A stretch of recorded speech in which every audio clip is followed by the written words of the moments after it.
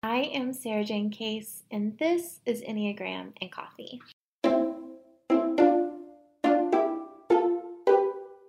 Hi, friends. Happy Monday. I hope your weekend treated you well. Today, we are going to talk about shadow work. But first, today's rosebud and thorn. My rose today is I am just so grateful for heating pads. I am on day 5 of having stomach cramps, which is insanity. And I'm recording this from the comfort of my couch with a heating pad on my stomach, and that's the way. My thorn is that I broke a coffee scale, or I didn't really break it. It was broken when I woke up this morning. And this is our second one. We've been buying these like $10 scales to pull espresso on. And if you're a coffee nerd like me, you know it feels like you can't make your coffee if you don't have your scale. And yeah, we broke it. So we're in this dilemma now of like, do we buy a nice one that maybe won't break as easily? Or as my brain goes, it says, do you deserve a nice one if you've already broken 2 cheap ones? Can you keep a nice one nice, Sarah Jane?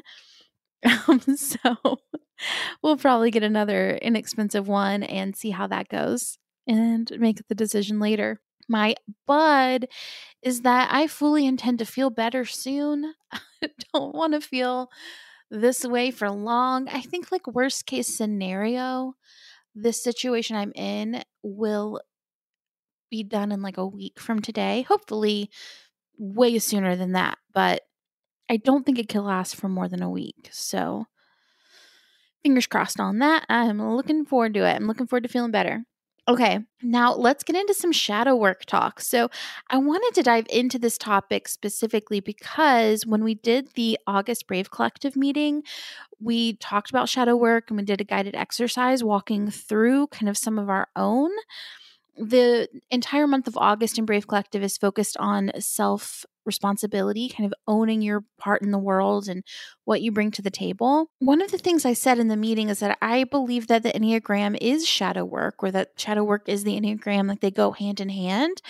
And so I knew I wanted to bring the conversation here to you. So, first, for those who don't know, what is shadow work? The term, it comes from Carl Jung's term, the shadow self, which defined by Jung is the unconscious parts of the personality that our conscious ego doesn't want to identify itself with.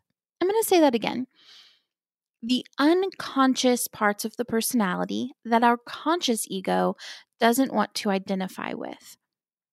Shadow work implies that we are doing work to heal and integrate the parts of ourselves that we'd rather pretend don't exist or aren't there, bringing awareness to the unconscious so that it no longer drives our life.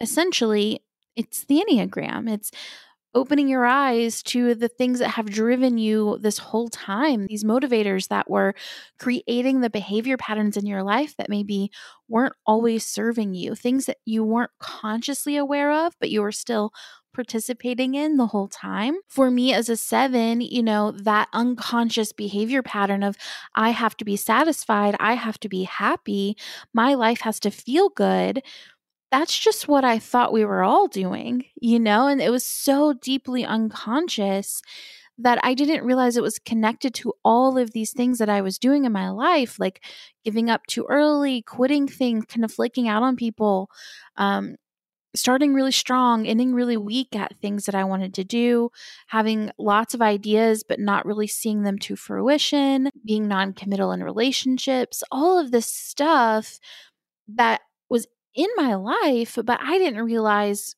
the source of the issues, right? And the Enneagram's really like, hey, here's what's going on. Here's all the look under the hood, and you can like actually solve the problem. So to reveal to us the things that are driving us that we may not be aware of, like this is the goal. And there are 2 major reasons why I think shadow work is important. First, it's driving us whether we look at it or not, right? It's like driving a car that has a knock and just pretending like it's not happening. Like the car's going to break down whether we lift the hood or not. But if we don't lift the hood, it's probably going to be a lot more expensive than if we just kind of go ahead, take a peek, deal with it now. It's not fun either way, right? Like either way, there's something that has to be looked at that we wish wasn't there. But when we take a look, we kind of deal with it early. It's less expensive. It's less stressful than like the car breaking down and being stranded on the side of the road, having to pay for a tow truck. You know what I'm saying? Like emotional tow trucks are like not ideal.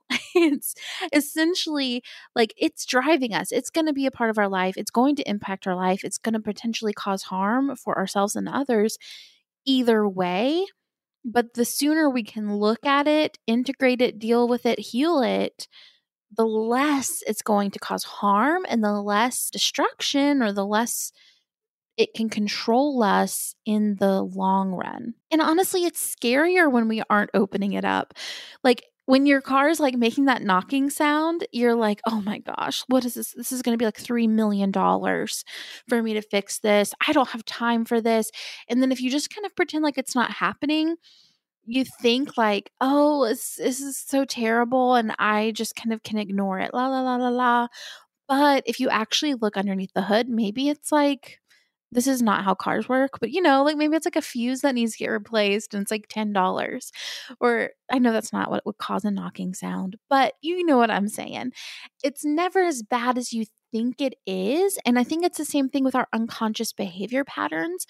Like we're like, oh, I don't want to look at that. I don't want to deal with that. That feels too hard. That feels too scary. I don't want to admit that that's like part of me. But when we actually get into it, we're mostly fine. We just have like a few little things here and there that could be expanded upon or could be personal love in there. It's not so bad when we really look at it. It's much, much worse when we try to ignore it.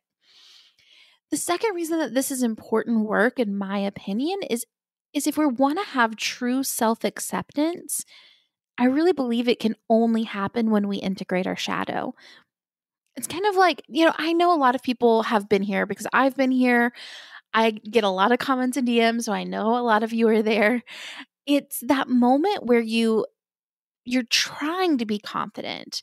You're trying to feel self-assured, but it just feels kind of like you're playing pretend. Like you're saying the affirmations, you're looking in the mirror and you're like, today is going to be a good day. I am worthy. I am the queen of my domain. You're saying these affirmations to yourself, but like you don't even really believe them. And it feels kind of weird and make believey, or kind of like you have this like open gushing wound and you just keep putting like band-aids on it, hoping that you'll feel better. But you actually have to like go in there and look at the wound and clean it out and maybe even sew it up and put some healing ointment on it. You know what I'm saying? Like you might have to go underneath to get into these parts of yourself that you're essentially rejecting. You're saying like, this isn't part of me. This isn't okay. I would never do this, or I'm not, this isn't me and this are not the same, even though like it's happening, whether you are willing to look at it or not, it's there.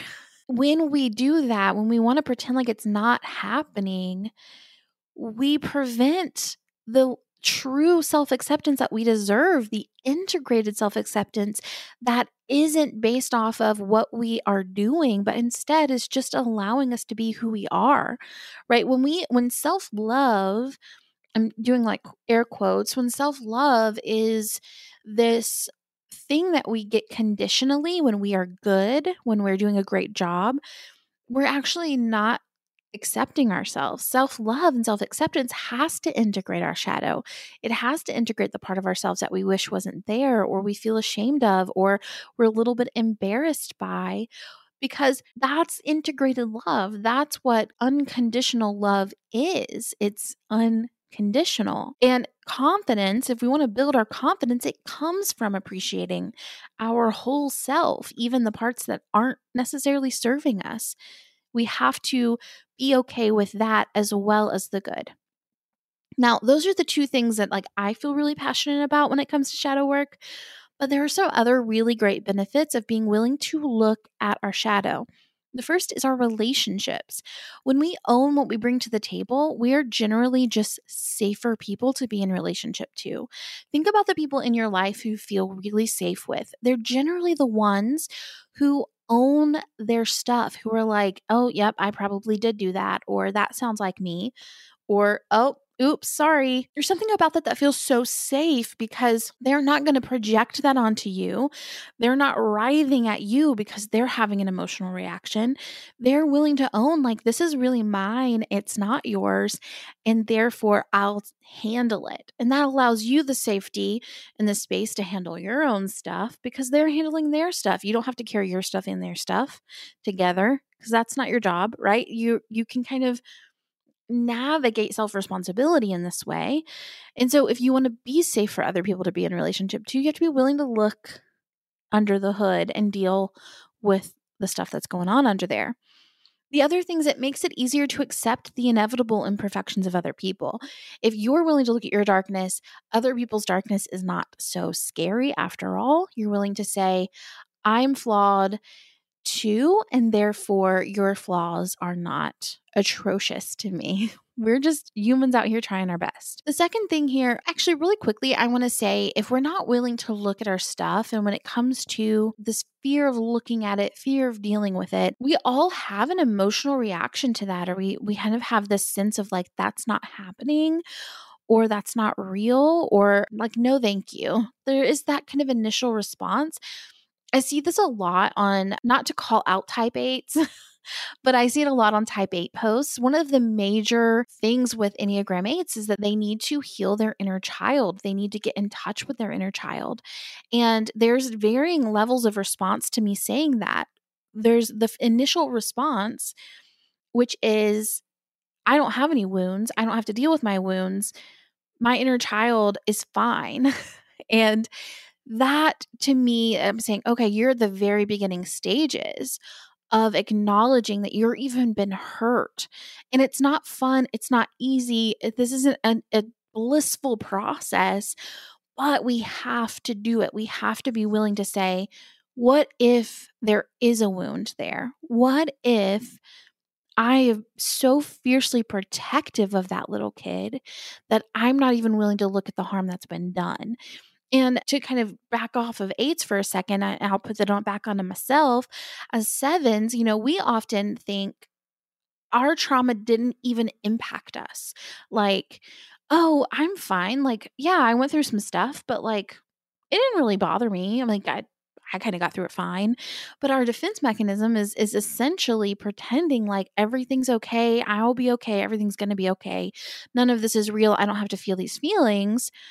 So when we ignore our negative emotions and kind of, it's still driving us, right? These wounds, they're still driving our decisions. They're still driving the way that we impact in relationships, whether we think we've been impacted by them or not. So just to be clear, like our first reaction is probably going to be like, no, but just sit with that discomfort for a second. If you're willing to go underneath, wait just a minute, go underneath and let yourself ponder the possibility that maybe this is real, you will heal so much yourself, but also your relationships to others will be so much safer. Sorry, tangent. Now let's get into the second thing that is also a benefit. So the second is a clear perspective. So when you can really access your shadow, you can more so clearly experience the things that have happened to you or will happen to you. You can release that defensive thinking of either I'm superior or I'm inferior, and it becomes simply I am. Then we get into increased creativity. Like when you have that depth of connection to self, your creativity and the things that you create are so much more rich because you're more in tune with the depth of life and the complexity of life. It also is just a sign of emotional maturity. If you're willing to integrate both the things that you're good at and also the things that you know you're not great at, it's just one of the major steps to living a more integrated, emotionally mature life. It increases your energy and your groundedness. Here's the thing we don't think about is that ignoring all of these things actually takes significantly more energy and effort than allowing them to be. Let's use that car example again for a second. When we ignore the knock in the car, it's still knocking, right? It's like it's just sitting on our shoulder, like, hey, deal with me, deal with me, deal with me. And it takes much, much more energy over the long term to just carry the stress of that thing around with you and try to kind of constantly ignore it, constantly pretend like it's not happening, than it does to just go get the car fixed. Even if we are at times where I have been, where you're like, I don't even have the money to get this fixed, it's still less stressful to just deal with it. It costs less money. It takes less emotional weight over the long term. It's always less stressful to just deal with it right away. And it's the same thing with us. It's like we're using so much energy just trying to pretend like it's not happening when all of that energy could be going toward loving ourselves, healing, producing things that make us happy, pouring out into the world, pouring into our relationships. And finally, back to self assurance and self trust. If you want to trust yourself and you want to really believe that you are in integrity, that you can trust your decisions, dealing with your shadow work is going to help so much, because a lot of times when what we think we're going to do and what we do aren't aligning up, it's because we're not looking at the part of us that needs to be looked at, right? If we're like, I keep burning out, I don't know why I keep burning out, I don't know what's going on, and then you just kind of stay there, right? That isn't, you start to think like, I can't be trusted to not burn out. Versus if you're like, I keep burning out, what's going on here? I need to look at some stuff. And you really get in there and you figure out like, what's the root of this? What's causing this? Then you work on it and you heal some things and you do some work, and maybe you talk to your therapist or you hire a coach or you talk to a friend or you create a journaling practice, whatever you need to do to kind of work through this stuff. You build integrity, you build self-trust, and therefore the next time you see burnout on the horizon, guess what? You've been here before. You know what's going on. You trust yourself to do this again because you've been there before. You've done it before. Okay. So it helps us to build self assurance and self trust. Now, every time I explain something like this on the podcast or on Instagram, I get questions about like, where do I start? And I thought it would be fun for this episode to read to you a bit from my book. In my book, I do lay this out as a method. I call it the honest method. It's essentially it's an acronym: honor your strengths, open your eyes to your blind spots, note your support plan, explore your relationships, soften your path, and turn it into something beautiful. It's essentially my tips and tools for how to do integrated shadow work, taking into account our whole selves, our relationships, and even our creative process.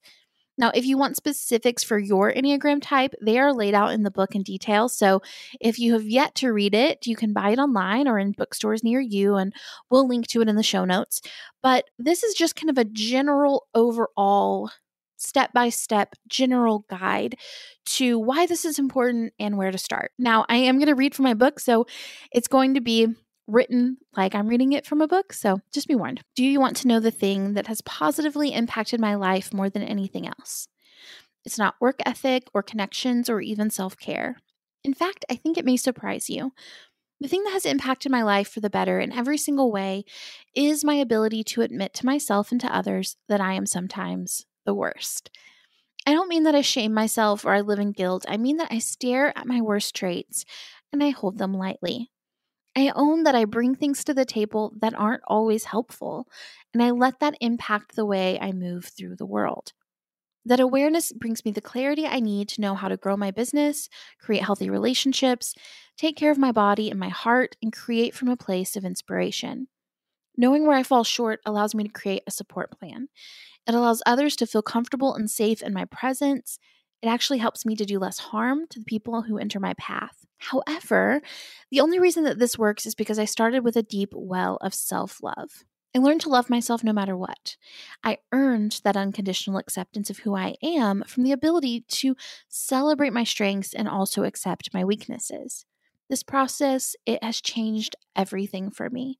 We are all worthy of full self-acceptance, and it's my belief that full self-acceptance starts with being honest. It's not honest to pretend like we don't have flaws. It's also not honest to pretend like we don't have strengths. True, honest, deep self love requires our ability to hold both. My dear, you are so worthy of it all. Full, deep, rich self acceptance for exactly who you are. No excuses and no apologies. Now, let's talk in depth about what having an honest relationship to yourself means. So, the first step is honor your strengths. This is step one. This is the foundation of everything else that we are doing here. I need you to hold tightly to the fact that you, just like everyone else, are incredible, remarkable, truly. All of the tiny, intricate details that make up who you are beyond awe inspiring. I want you to get to the point where you can say, I am so proud of myself for blank without apologizing, without wincing, without doing that thing we do where we say some of the words really quiet because we think that makes them less present.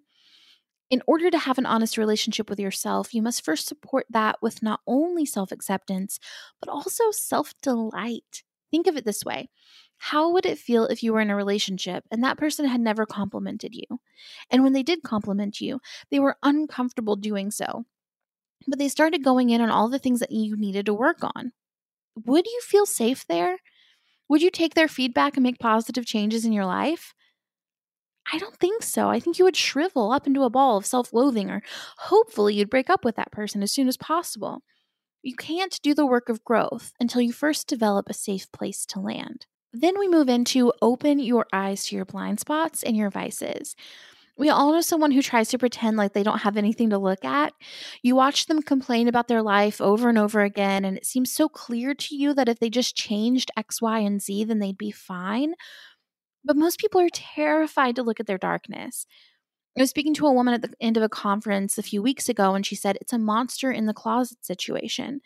And she's totally right. We think it's so scary, so we freak out and we hide from it, and we let it take up a ton of brain space while we also, quite frankly, ignore it. Yet, what happens when we open the closet? We find out that the monster was actually just a broom. Not exactly pretty, but not terrifying either. The more we can look into our darkness, the easier it is for us to deal with it. And remember, this is an ongoing process we're in. We are building a relationship to life that is rich, fulfilling, and kind. Getting honest with your blind spots and the things that you use to cope will allow you to walk through the world doing less harm to yourself and others. And we note a support plan. One of the biggest mistakes I see my clients make is that they try to get the results they want through the tactics of someone else.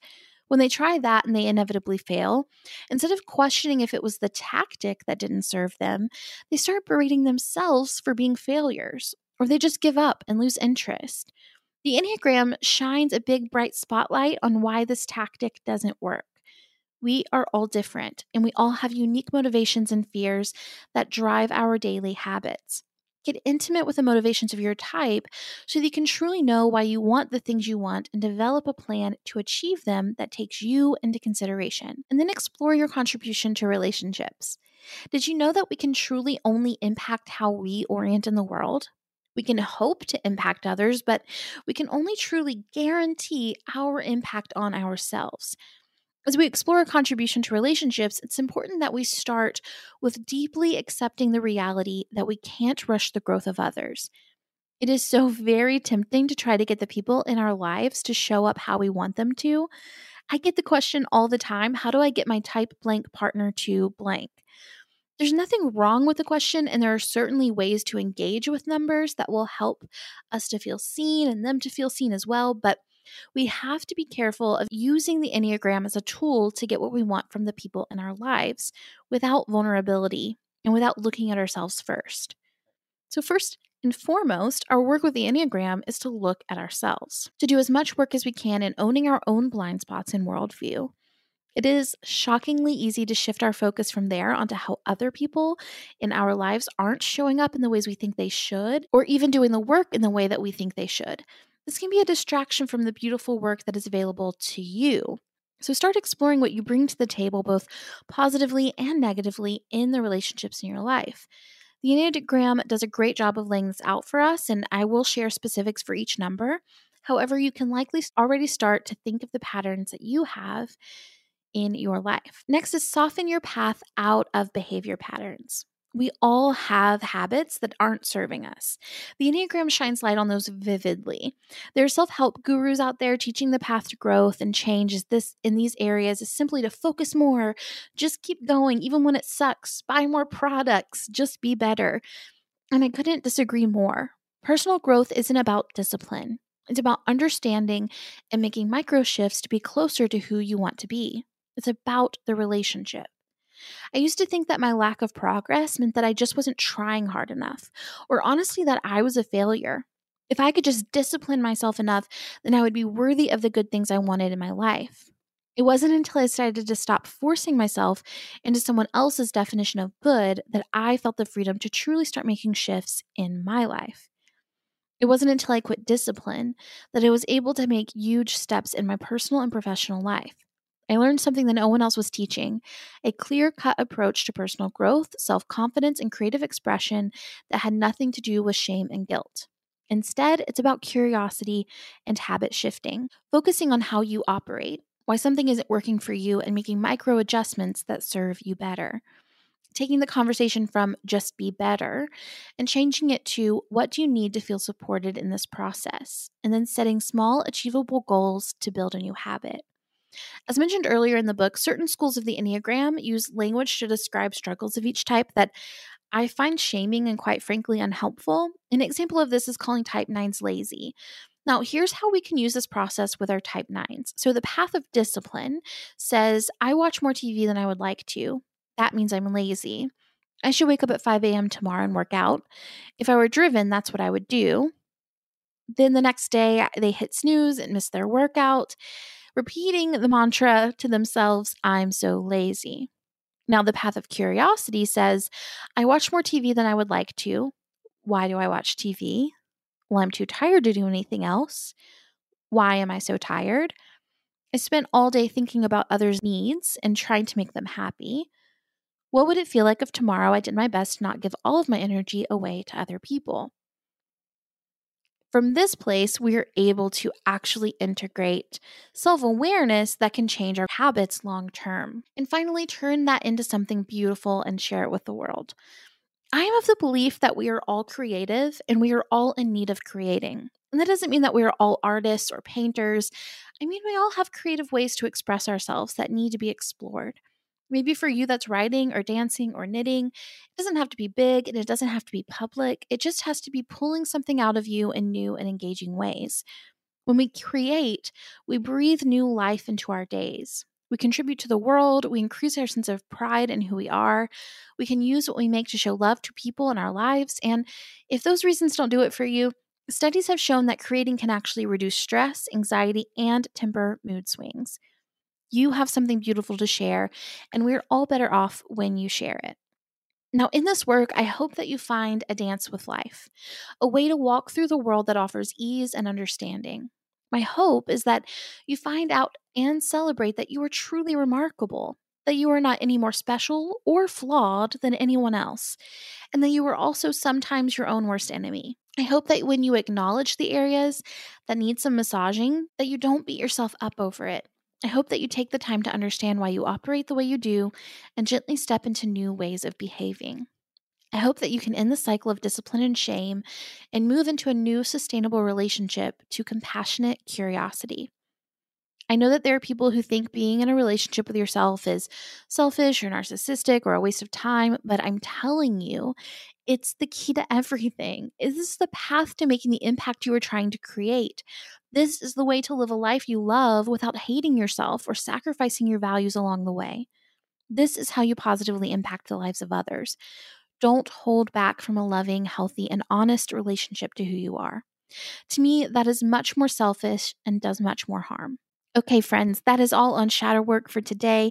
If you have questions, you can DM me on Instagram at Sarah Jane Case. And if you want more details about how this can look for your type specifically, that's all laid out in the book, The Honest Enneagram. Link to it in the show notes for you as well, but it's also just at thehonestenneagram.com. As always, it's an absolute joy to create this content for you. I will see you tomorrow for the next episode.